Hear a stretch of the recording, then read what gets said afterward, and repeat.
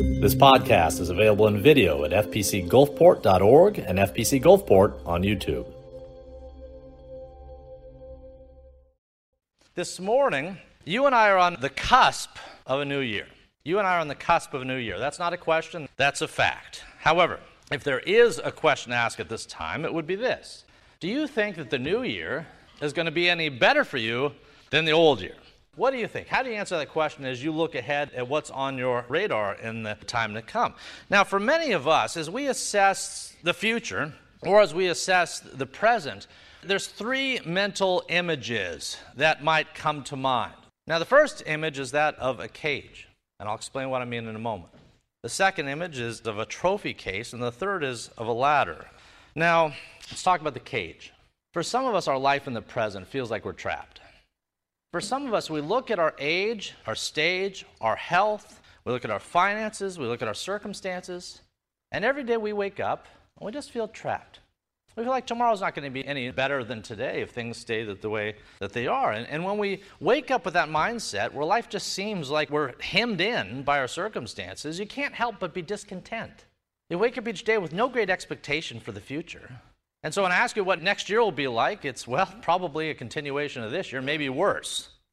Those who see their life as a cage, what they see are limitations. They see steel bars rather than the open doors that God would have us see. So that's one mental picture, the cage. Now, others might see their circumstances, their present, past, future, as a trophy case. See, sometimes what we can do is we say, all right, well, as I look to the future, I don't know how many days I have, and so my tendency is not really to think so much about the future, but remember the good days, remember the glory days, remember the past, remember the days of yore, remember those things that I could do when I was more mobile or more fit or more healthy or younger, what have you.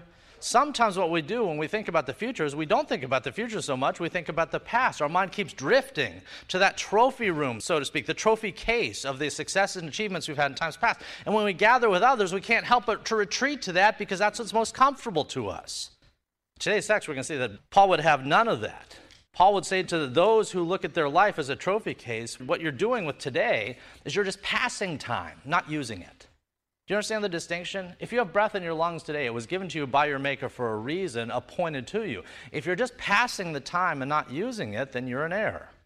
Now, the third mental picture that I mentioned before is that of a ladder. Now, when we think of ladders, what do we think of? Well, we think of progress. You think of going upward. You think of movement. You think of climbing rungs. There's all manner of things that occur when you think of a ladder. If you see your life as a ladder, you tend to think of it as one by which there is movement and progress in an upwards direction. Now, if, among the three things I've just mentioned, there could be others, these are just three, but if you tend to see your life as a cage, that's not where you need to be. If you see your life as a trophy case, that's also not where you need to be. If you see your life and your days ahead, no matter how many there may be or no matter how few there might be, if you see them as a ladder, then you are going to find yourself nodding in lockstep with Paul and everything that he is saying in today's text. In Philippians, Paul, as we said earlier, he's encouraging the saints in Philippi. Now let me ask you, how old do you think Paul was when he wrote this? Any guesses? Was he a young dude? Maybe not so much. We know he was at least about 60, give or take, maybe a couple years. And we know he didn't live much longer than that. Maybe 65, maybe something along those lines. So today's book, today's letter, in which Paul is describing his future through really what we can call the lens of a ladder, he's doing that through the lens of an old guy whose body has started to fall apart, and he has more than enough reason. He has more reason than probably any of us gathered to look at the trophy case and just sit back on his laurels and say, boy, I remember when I preached in Corinth, or I remember how God used me in Athens. I remember how he did those things. He could have retreated there as he looked to the future and just stared at the trophy case, but he doesn't do that. And he certainly doesn't view his life as a cage, which is ironic because guess what? He was in prison. The very time he wrote the book of Philippians, this man was under house arrest.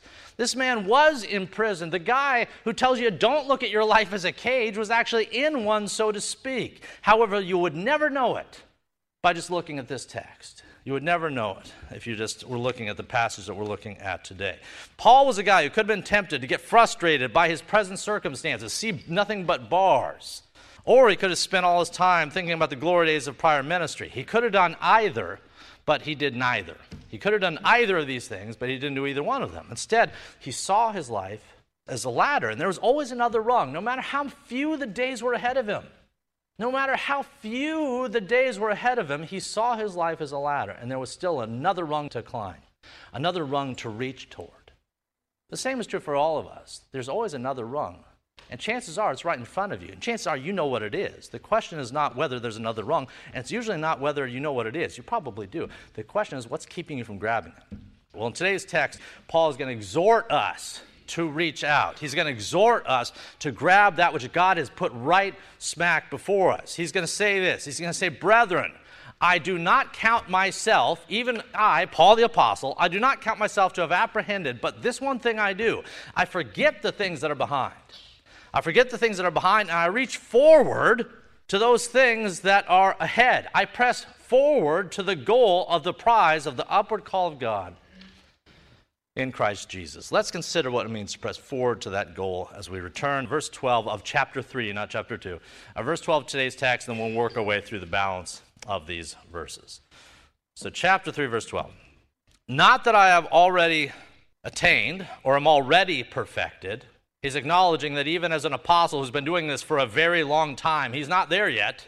He's not resting on his laurels. So not that I've already attained or have already perfected, but I press on, that I may lay hold of that for which Jesus Christ has laid hold of me. All right. In order, again, to understand any one text of Scripture, it's helpful to understand the context of Scripture. If you look at any one passage, you flip your Bible open and you see a verse and you say, well, this verse is meant for me. The question is, all right, maybe God will use that mechanism to show you something, but it's really helpful and it's really important to look in the context of which the words were originally spoken. Now, earlier on in the book of Philippians, Paul referred to a group that he referred to in Galatians and other letters, and they were called the Judaizers. Do you remember who the Judaizers are? We studied this at some length when we talked about Galatians. The Judaizers were these guys who came into the early church, who came into these young churches, to those who were learning about Jesus, in many cases for the first time, and they came in to this church that was talking about Jesus and doctrines of grace, and they inserted something. They inserted works. They inserted an emphasis on all the old things. They said, if you want to come to Jesus, amen and amen, but come to Moses first. This is why they called the Judaizers. They were taking Christianity and in effect, they were leavening it with all of the old practices. If you wanted to be a believer, amen and amen, get circumcised first. Then Jesus will talk to you. That was the mindset. And Paul fought this at every corner. They put such an emphasis on works, it drowned out the doctrines of grace. They were legalistic in the extreme. Now, Paul knew something about legalism. Why? Because he had been a Pharisee. Paul, earlier in Philippians, he says, hey guys, I know something about this stuff. If ever there was a Hebrew of the Hebrews, I was him. If ever there was a Pharisee, if ever there was someone who could have been saved simply by keeping the law, it would have been me. Because I tried all that, and it got me nowhere. So he says that just a little bit earlier in this book. He had once been a Pharisee. He once believed the sort of things that they believe. He once prided himself that God must love me because I've done enough. God must love me because I have opened the portals of heaven by my works. And on the basis of heaving myself on his golden shores, he'll recognize I deserve to be there. That is the end product of any religious system that is based and founded upon what you do, upon your works instead of on the basis of the work of Jesus Christ on Calvary. You understand this distinction is really important. And to say that a gospel of works is anathema is not incorrect, because that's exactly what Paul calls it elsewhere.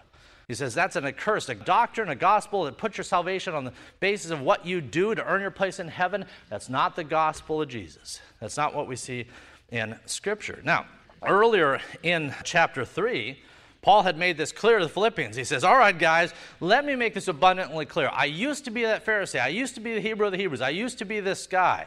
But let me prove to you that I'm no longer him. He said this earlier in Philippians 3. He says, the things that were gained to me, the things I used to value, the trophy case, so to speak, these things I now count as loss for Christ. Yet indeed, I also count all things for loss, for the excellence of the knowledge of Christ Jesus my Lord, through whom I've suffered the loss of all things, and I count them as what? Rubbish. It's a British word for trash. Rubbish. This is something we don't want. He says, all the things that I did, all the trophy case, I look at that now and I say, dear Lord, it's worthless. I count all these things as rubbish, that instead I may gain Christ and be found in him, not having my own righteousness, which comes from the law, which is what the Pharisees and the Judaizers were trying to do, but that which is through faith in Christ. In the plainest language he could. In the plainest language he could, he says, guys, yes, God has given us a law, but the problem is the law doesn't save any man. It condemns them.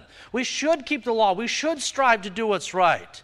But me striving to do what's right is not the basis by which God will allow me into his heaven. Otherwise, salvation becomes a debt he owes me. You understand that? If you can be saved on the basis of your own works, then salvation becomes a debt God owes you because you did enough. Phooey. It's actually a Yiddish word. Phooey is what Paul would have said. Again, Paul knew that that's simply not the way that it works. Man can't perfect himself. Man can't earn his place in heaven. No man can reach perfection here on earth that God should just go, oh, well, come on in, good sir. You've earned it. He says it doesn't work that way. And he says, even I've been at this game for a while, he says.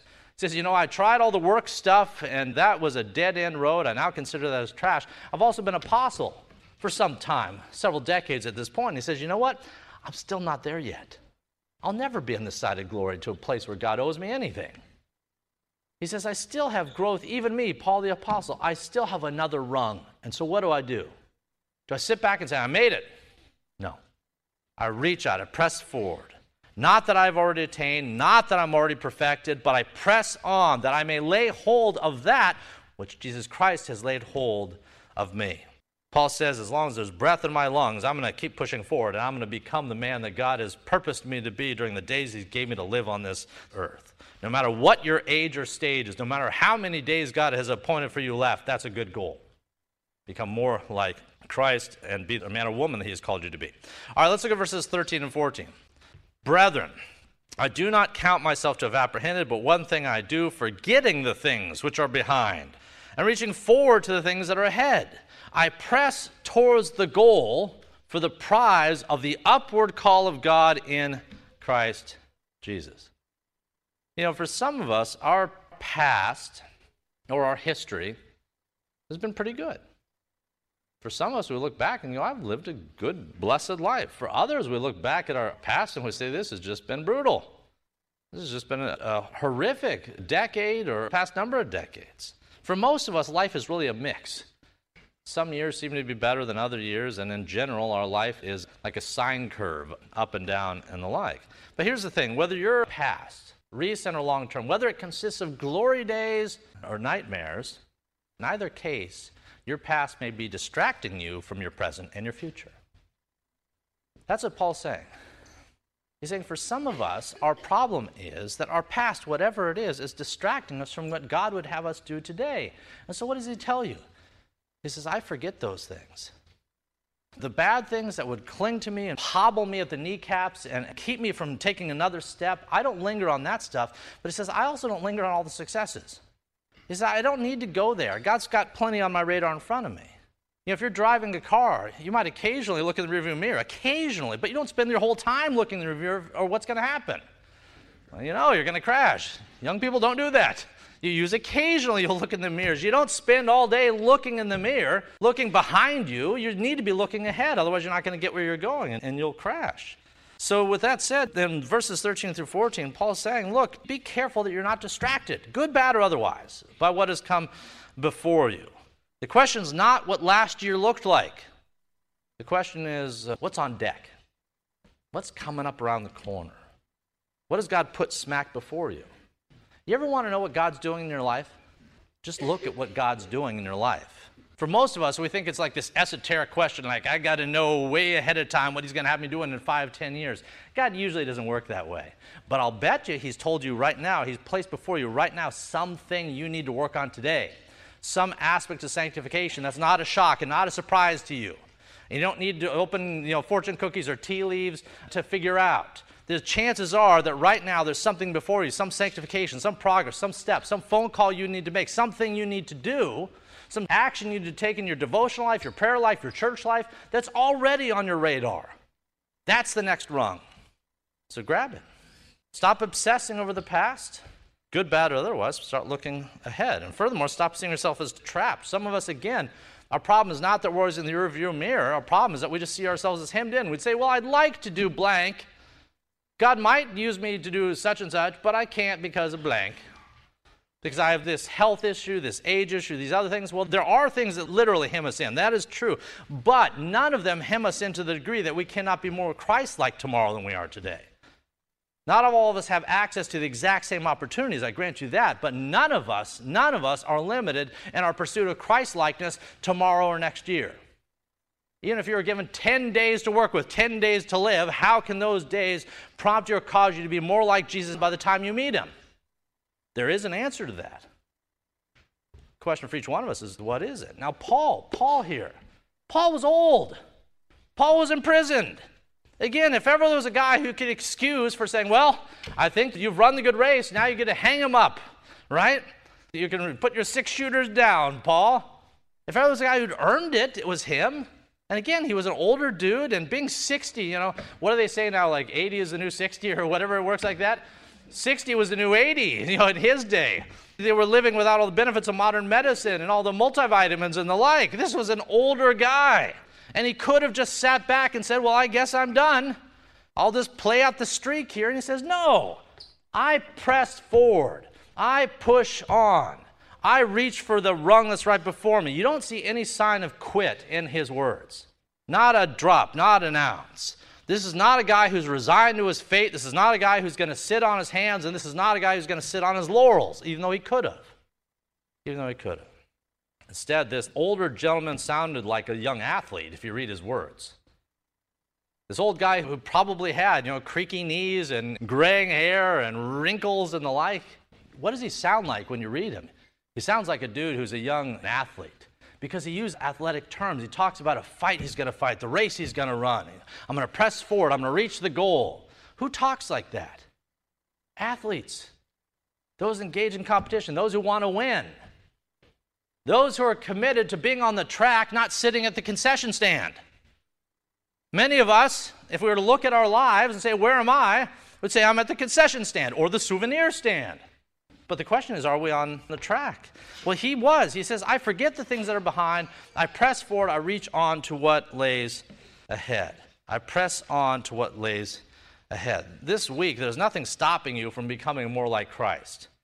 Even if you were under house arrest like Paul, even if your body and mind are slipping with age, even if you're homebound, there's nothing stopping you, as long as there's breath in your lungs, from becoming more like Christ. How? Scripture, prayer, being in fellowship with others, turning every thought, making it captive to Christ. There's any manner of things you can do from a bed. And if you live long enough, that's where you'll be. That's where all of us will be if you live long enough. We'll have to have other people lead us around, and we won't be able to move around a lot. That doesn't mean our journey's done. There's still sanctification to pursue. If you're a Christian, there's no such thing as spiritual retirement. It doesn't happen. Not a thing. Paul doesn't recommend this. He says the exact opposite. He says, press on towards the upward call of God in Christ Jesus. Think vertically, not horizontally, with however much days are left ahead. All right, let's look at our next verses 15 and 16. Therefore, let us, as many as are mature, have this in mind. As many as are mature, have this in mind. And if anything you think otherwise, God will reveal even this to you. Nevertheless, to the degree that we've already attained, let's walk by the same rule, let's be of the same mind. He says, guys, let's do this together. The Christian race, what's interesting is it's not a solo venture. It's one that we're running in lockstep with brothers and sisters. And so he says, guys, let's do this together. If anyone has the same mind or they're not mature enough in these things, God will show them, and maybe he'll use one of us to help. But let's lock arms, let's walk by the same rule, let's be of the same mind. Now, at the start of verse 15, you talked about maturity. Not all Christians are at the same level of spiritual maturity. Over the years, I've found that there's 2 signs I look for when it comes to those who are spiritually mature. The first one is easy, and that's I look for folks who are marked by grace. Not necessarily by intellect or spiritual giftedness, because all of us have different gifts, but the gift is not the measure of the man or the woman. The question is, when they implement or put those gifts to use, when they put those gifts to practice, especially among the saints, do they do so in a way that just drips with grace and care? Are they able to take their toes being stepped on Are they cautious to try not to step on the toes of others?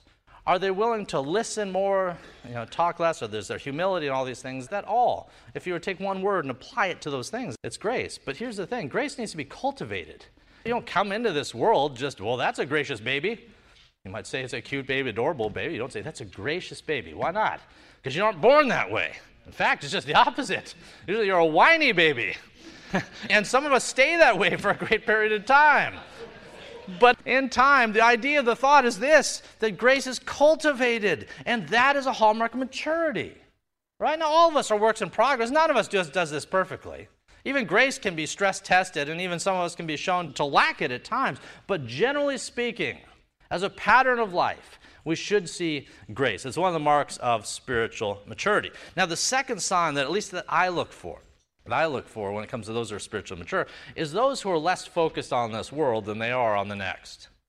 Those who are so caught up in the things of this world, no matter how gifted they might be, those are so caught up in either keeping after the Joneses or chasing the shiny baubles and toys and trinkets of this world. Those who are caught up in this world, no matter how gifted they may be, even if they've been in church a long time, it's not a sign of maturity when you have trouble lifting someone's chin and cause them to look upward and do the things that God would have them do. When there's so many reasons why they want to do all the other things, have their cake and eat it too. Well, guess what? Christianity is a life of sacrifice, self-discipline. It's a life of reforming our wants and making them more like Christ's wants. And that means that we stop doing all the things that we want to do and start putting a precedent, a priority on what God would have us do. It dovetails with today's text. In today's text, Paul is saying, look, guys, we're all used to looking horizontal, right? We all are. But he says, maybe try this out. Let's look vertical. The upward call, kingdom stuff, things that are valuable for eternity. Maybe we can prioritize that this next year. Maybe we can put more of an emphasis, more of our eggs in that particular basket. It's a sign of spiritual maturity when we do that. Increasingly so. In John chapter 2, Jesus encourages us to have the right kingdom focus. He says, do not love the world or the things in this world. This is Christ speaking. 1 John 2, do not love the world or the things in the world. If anyone loves the world, the love of the Father is not in him. For all that's in the world, the lust of the flesh, the lust of the eyes, the pride of life, it's not of the Father, but it's of the world. And the world is passing away. It's like Jesus saying, look around you. Dear heavens, do you not see in the mirror your own gray hair? Do you not look around you and see everything deteriorating in time? He says, stop putting all your eggs in that basket of stuff that's just falling apart and rusting and decaying. Rather, think of the things of heaven. Christ says, the world's passing away and the lust of it, but he who does the will of God abides forever. There's things you can do today, this week, that will ring a bell out into eternity. And then there's things that aren't worth your time. What are you going to spend time on this week? How about this next year? Like Jesus, the Apostle Paul knew that the world's passing away. Mature Christians get that. Mature Christians get that. And they teach their children these things. Mature Christians tend to take the long view. They sacrifice now for reward later. They prioritize the eternal over the temporary. Immature Christians don't. Immature Christians are a lot like the character Wimpy from Popeye. You remember that? Yeah, I told you I was dating half the room. Wimpy from Popeye, you know what he used to say? He says, I'll gladly, what? Oh my goodness, you got this. There's more people than I expected. I'll gladly pay you Tuesday for a hamburger today. Right? That's wimpy theology. It's bad theology. Don't be a wimpy. We don't put all of our emphasis on the hamburger today. We think about the future. We think about what's beyond. We think about that which is for tomorrow. Jesus would have us do it. Paul would have us do it. They would have us to look up, to think beyond tomorrow. Those who are immature don't do this. And if God loves you, he won't let you continue if you are doing it. If God loves you and you have misplaced priorities, then don't be shocked if God sends someone to tell you that you need to do something different. Don't be shocked if you come across his word and something convicts you. Don't be shocked if in your prayer life you understand that maybe God would have me do something differently than that which I am doing. If God loves you, he won't let you settle for some of the things you're settling for. If God loves you, he won't let you settle. Now, he probably will be very patient. In my own experience, that's been the case. Really patient God. Really patient God. Helping you work through these things. But he will be consistent. He will ring your bell on stuff that you need to do differently. In those moments, don't clam up your ears, but respond. Look to what he's put before you, or reach for it. That's what the apostle meant in verse 13 when he said, I reach forward to the things which are ahead. Notice he says, I don't have to guess what's ahead. The stuff God wants you to do, it doesn't take a rocket science to figure out. You don't need 10 theology degrees to know you should spend more time in prayer and scripture and church, right? You don't need a bunch of degrees to know that. What you have to have is a will to do it. And Paul says, reach forward to those things which are ahead. Can we do the same thing? All right, let's look at our final verses 17 through 21. Brethren. This is, I think, the third time he uses this phrase, brethren.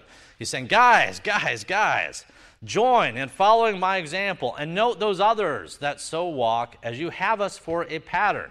He says maybe, just maybe, there's some people in a local church that we can look to and say, that's the way I want to be. That's the way I want to go. I mentioned Sarah Newton earlier. I'll mention her again. I want to be like Sarah Newton when I grow up. I want to have the sort of faith that even as mobility slows, I cling to my Savior. Even as other things are taken from me, I am grasping onto that which is eternal. He says there are some that are patterns for this. Look to them. Stop looking to the pop charts. Stop looking to what's on TV or at school or what have you. Start looking to the people that are faithful. Some of them are in this very room, and they're a pattern. He says, brethren, join in following my example. Note those who so walk as you have us for a pattern. For many walk. Now he's talking about those who aren't doing it right. He says, many walk, of which I've told you often, and I even tell you now weeping, that are those who are enemies of the cross of Christ, whose end is destruction, whose God is their belly, whose glory is their shame, who set their mind on earthly things. He says there's some, and he's not talking about pagans, mind you. He's not talking about Baal worshipers. He's saying there's some on the racetracks that really, they're just taking up space because their heart's not in it. Their intent isn't there. Their God is their belly. They want to be at the concession stand. In fact, they're over there right now. He says that's not the way that this works. They're setting their minds on the earthly things. They got it all wrong. Don't follow them. Follow those who are doing this right. Start with the examples given in Scripture and then look for other examples God may have put in your own life. For some of it's parents, elders, officers, and others. And then verse 20, he says, our citizenship is in heaven. He just said, stop focusing on the things of this earth. And he says, our citizenship, you, me, all those who are blood-bought sons and daughters of the Most High God, our citizenship is there. It's in heaven, from which we also eagerly wait for our Savior, the Lord Jesus Christ, who will transform our lowly body that it may be conformed to his glorious body. There's a whole sermon right there. According to all the working by which he is able to subdue all things to himself. In verse 17, Paul acknowledges the fact that everyone's going to imitate somebody. Most behavior is learned behavior. You understand this? Most behavior is things you learn. And we learn primarily by observation. Imitation is normal. It's normal for others to serve as examples to us, including in matters of faith. But what if those examples are bad? You understand? We all tend to look to others to set a pattern for us in faith and practice. That's natural. It's going to happen. But what if the examples we look to are bad? What's going to happen then? How are we going to be discipled if those discipling us are not exemplifying good behavior? Well, in verse 17, the Apostle Paul says, some are not doing what they ought to do. Some, their God is not the God of heaven. Their God is the God of their belly. He says, choose this day. Think through who you will follow. Follow an appropriate pattern. Then verse 20, Paul moves on to talk about the word citizen, which is a term I want to reflect on with our last couple minutes here. When Paul declares that you and I are citizens of heaven, that is the coolest thing on earth. There's no place I want to be a citizen more than that, right? If there's any tattoo, any label I want to have on my forehead, my body, my clothing, it's this. I'm a citizen of the kingdom. I'm a citizen of heaven. Now, when Paul says that we're citizens of heaven, he's saying that this citizenship, that's our chief source of identity. That's our chief source of identity. And furthermore, he's saying that by virtue, every other source of identity is lesser. You understand this? Our home, our allegiances, all the things, the sports teams, the political parties, all that, he says this is lesser. He says you're not a citizen here, even though you're trying to carve out utopia here. You were made for someplace better. You're citizens of heaven. You're not of this world. So Paul, again, he's teaching this he's hammering it home, really. As much enthusiasm as I have for this text, Paul had a lot more. He was hammering this home. Now, where did he get this idea that we're citizens of a greater kingdom? Well, he got it from Christ himself. Listen to Christ's words in John 18. This is Jesus speaking. Jesus says, "My kingdom is not of this world. If my kingdom were of this world, then my servants would be fighting, that I might be delivered up to the Jews. But as it is, my kingdom is not of this realm." Now, does Jesus rule over all creation? Yes. However, his throne is not sitting in Jerusalem right now. His throne is not sitting on some earthly city or on some earthly mountain. Rather, this is how it works. He's sitting right now at the right hand of God the Father Almighty, and this world, such as it is, it's not his throne. Instead, what piece of furniture is this world? It's his footstool. This is where I put my feet up. It's not where I reign from. I am appointed to somewhere else, and you are too. Even when he was discipling his disciples, even when he was talking to his disciples on the very night in which he was betrayed, remember, they were freaked out. They were anxious because he was about to be taken. They sensed something was going to go wrong. He had talked about dying, and they were all freaked out about that. And he stops him, and he goes, look, I am appointed for someplace else. And he says, you are too. In my Father's house are many mansions. If it were not so, I would have told you.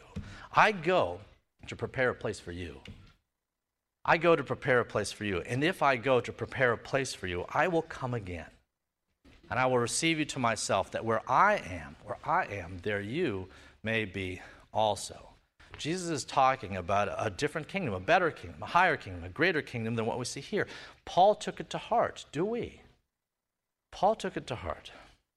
Paul knew that we're just specks of dust on a planet of clay, but we've been appointed something greater, someplace greater. Just like Abraham centuries before, Paul was looking forward to a city with foundations, whose architect and builder is God.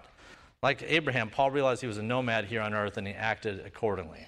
So as I close this morning, let me offer this. The consistent message of Scripture is that you are strangers in this world, and you are made for someplace better. You're strangers here. You've been made for someplace better, but the temptation you will have tomorrow morning when you wake up is to think simply horizontally and maybe give lip service to that which is vertical. Encouragement is flip that around. Flip that around. Have your focus be that which is vertical. Have your focus be on the throne of God, and that will affect and inform the decisions that you will make, not only in the days yet ahead, but in 2023, the years beyond. Let's pray.